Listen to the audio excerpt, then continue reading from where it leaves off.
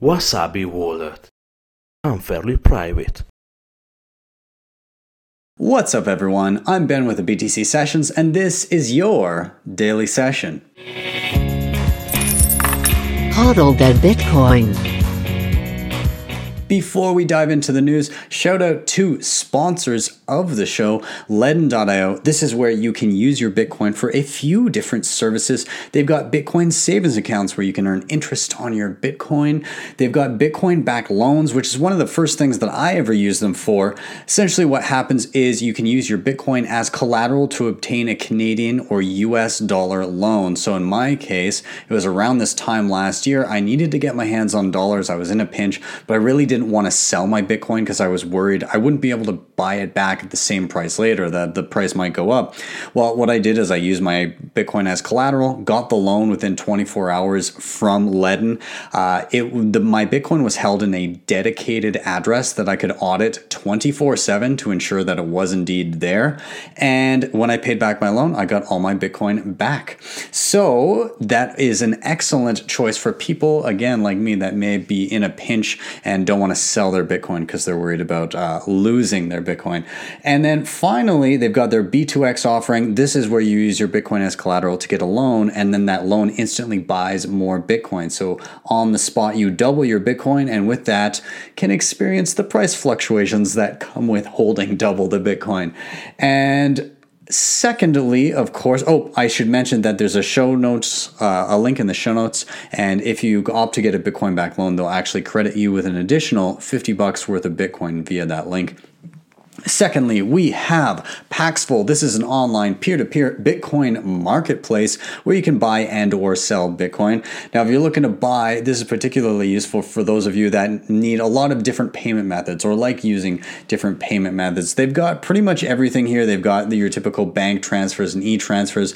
They've also got some of the more popular apps like PayPal and Cash App, and they've also got other less traditional ways of paying, like buying Bitcoin using gift cards. Now, they have an insane number of options to pay. In fact, they've got well over 300 of them. Outside of that, if you are looking to make some money buying and selling Bitcoin, you can always become a merchant and make some money on the spread. They've got a killer affiliate program, and they've also got some super cheap gift cards on there. And outside of that, be sure to check out their Built with Bitcoin initiative, where their mission is to build 100 schools entirely paid for with Bitcoin. A nice little goal for them there. And with that, let's dive into the news.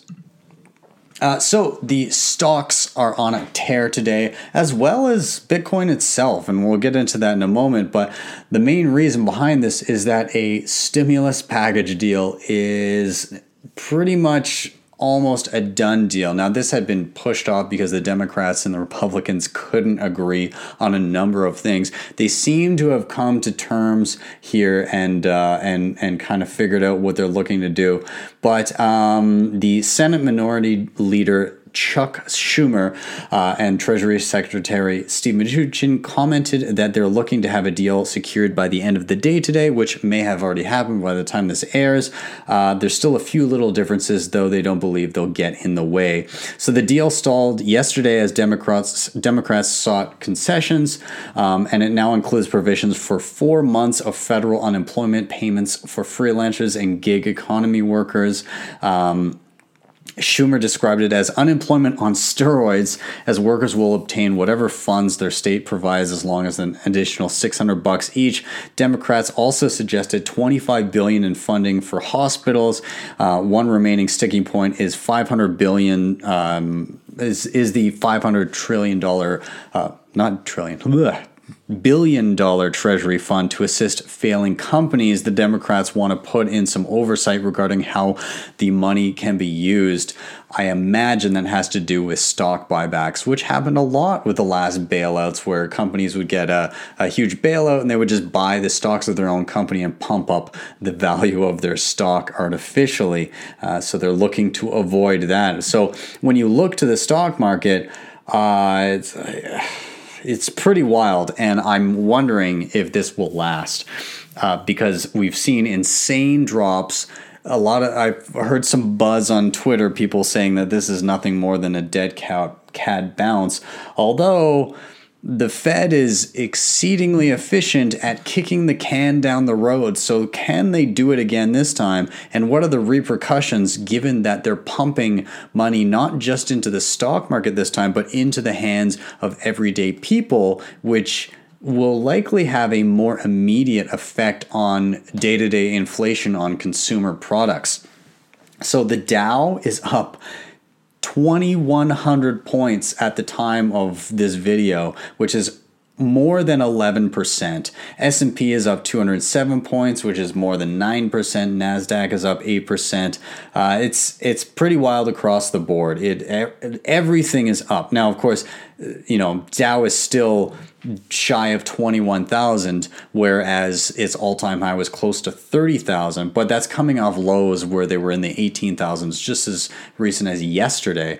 When we look at Bitcoin in relation to this, it's up considerably from just a day ago. We were dipping down low into kind of the high 5,000s, like the 5,800 range I saw at some points yesterday, whereas now we're around 6,750 at the time of recording this and seem to be looking up from here, but time will tell. Even just a few hours not too long ago, like earlier, kind of in the middle of the night, we saw highs near 68.40. So, I mean, that's not that far off. We could be surpassing that anytime. What will be interesting to see is if Bitcoin continues down that road, will it mirror equities? Because it did seem to break away from them a little bit in the last week, where equities were hitting new lows and Bitcoin was rebounding quite strongly off of the bottom around 4K. We'll see if that continues. Now, in the relief effort here to fix the broken as hell economy, in the bill put forward by the Democrats for this relief bill, they actually snuck in some stuff about a digital dollar. An early version of the bill proposed that, but that was stripped out because the bill that they put forward was like 1,400 pages, which is insane when they're trying to get through something quick. They had a lot, I can only imagine what kind of crap that they snuck into the bill. Obviously, it was shot down, and they had to strip out a ton of stuff. Now, there was a provision to use a digital dollar to speed up emergency funds to businesses and individuals, and that was what was now omitted. So the new measures, they proposed a U.S., basically they proposed a means of providing stimulus payments to businesses and individuals. It introduced a system of digital wallets maintained and operated by the Federal Reserve System banks. Now, again, there was comments online which I think were quite justified just in the sense of why the hell shove this into this type of bill. John Paul Koenig said, ridiculous, using a healthcare crisis to sneak in a payment system. By the time they built this platform, it could take years. The virus will have already passed, which... yeah, 100%. Like, why try to shoehorn this in here?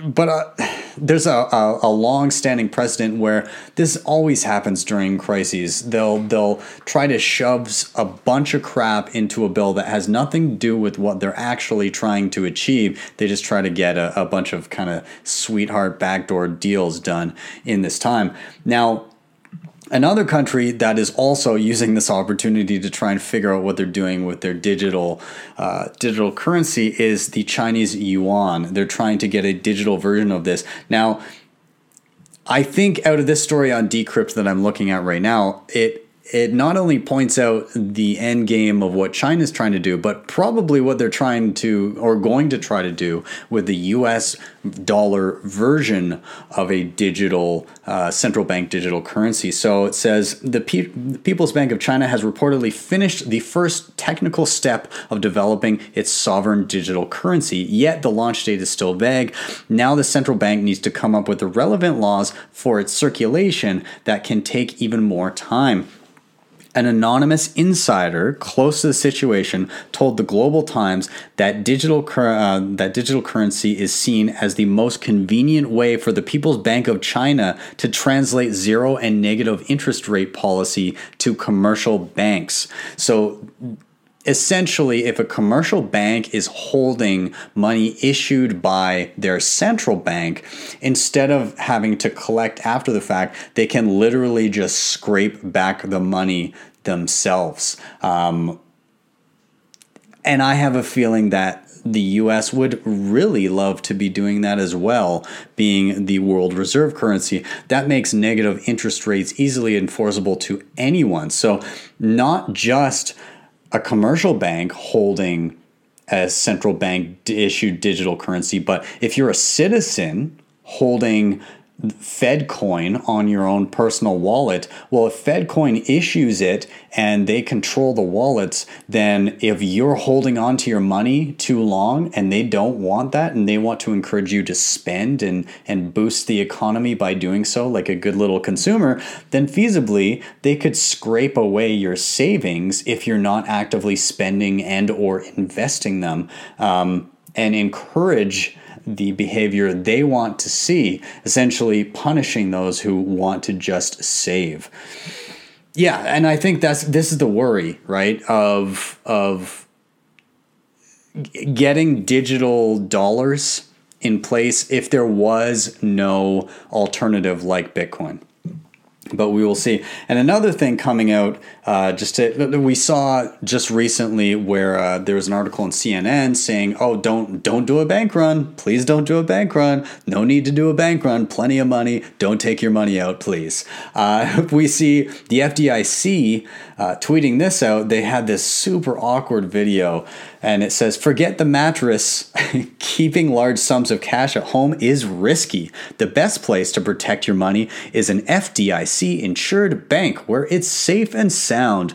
Learn how the FDIC safeguards your money at fdic.gov/deposit." And there's this video, an awkward video of this woman, the FDIC chairman, Jelena McWilliams, and she's talking about how it's a terrible idea to take out money from the bank and you don't need to do it. And there's never been, a depositor has never not been able to take out their money since the inception of the FDIC.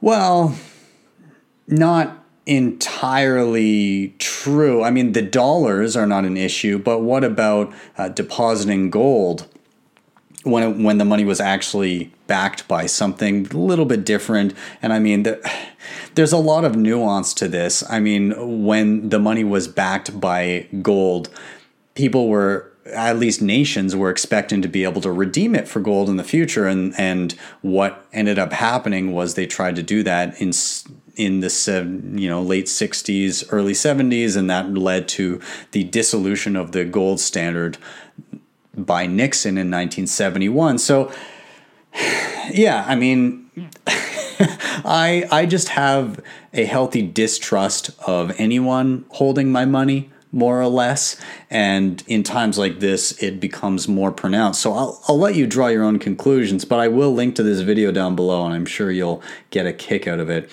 The other last thing that I wanted to touch on here that is scary, kind of coming out of this craziness around the world, is surveillance, mass surveillance. And so we're starting to see this come out in droves. And so it's tough to avoid it, but if you can at least be aware, then it's good. And maybe you can take precautions if you so choose. But examples here, you have Israel, where they are approving mass surveillance of people using their cell phone data. So essentially, they're able to track everyone and anyone without permission now to see where people have gone. And it's the goal here, or what's stated as the goal, is to be able to see where people have gone to track the spread of the virus. The problem is, when you flick this switch on, it's very difficult to flick this switch back off. They're not going to curtail these measures afterwards. They're probably going to remain in place. And once you open this door, you're not going to close it. And so essentially you will, anyway, the Israeli citizens will now be, I imagine, indefinitely tracked via their cell phone at any point in time. Now, this is overtly. Who knows what's happening covertly, whether or not everything is being tracked. My guess is that most governments already have access to this kind of thing if they want to get it. It's just maybe there's a few more hoops to jump through to get it. Now, same thing we're seeing in the UK. A new bill based on the virus is relaxing restrictions on mass surveillance powers and essentially just taking away some of the hoops that they have to jump through in order to get approval to surveil all of their citizens. And this one is wild. California police to use Chinese-made patrol drones with night vision cameras during coronavirus lockdown. And so what they say is that they are looking to having a fleet of drones purchased from a Chinese company called DJI, which is already raising eyebrows there because there's been a lot of issues with privacy around Huawei and other companies out of China being used as technology in the States and the rollout of 5G, again by Huawei.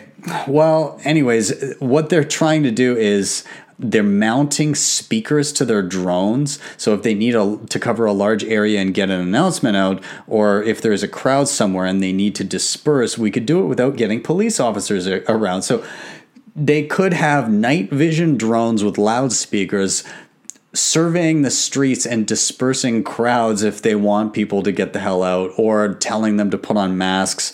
Now, what they saw in China, and what you're probably going to see around the world, is using drones with cameras and loudspeakers to fly around and see if people are gathering where they shouldn't be, telling them to go home. This is from, who is this? And they're saying that it may seem a little Orwellian, but this could save lives. Now,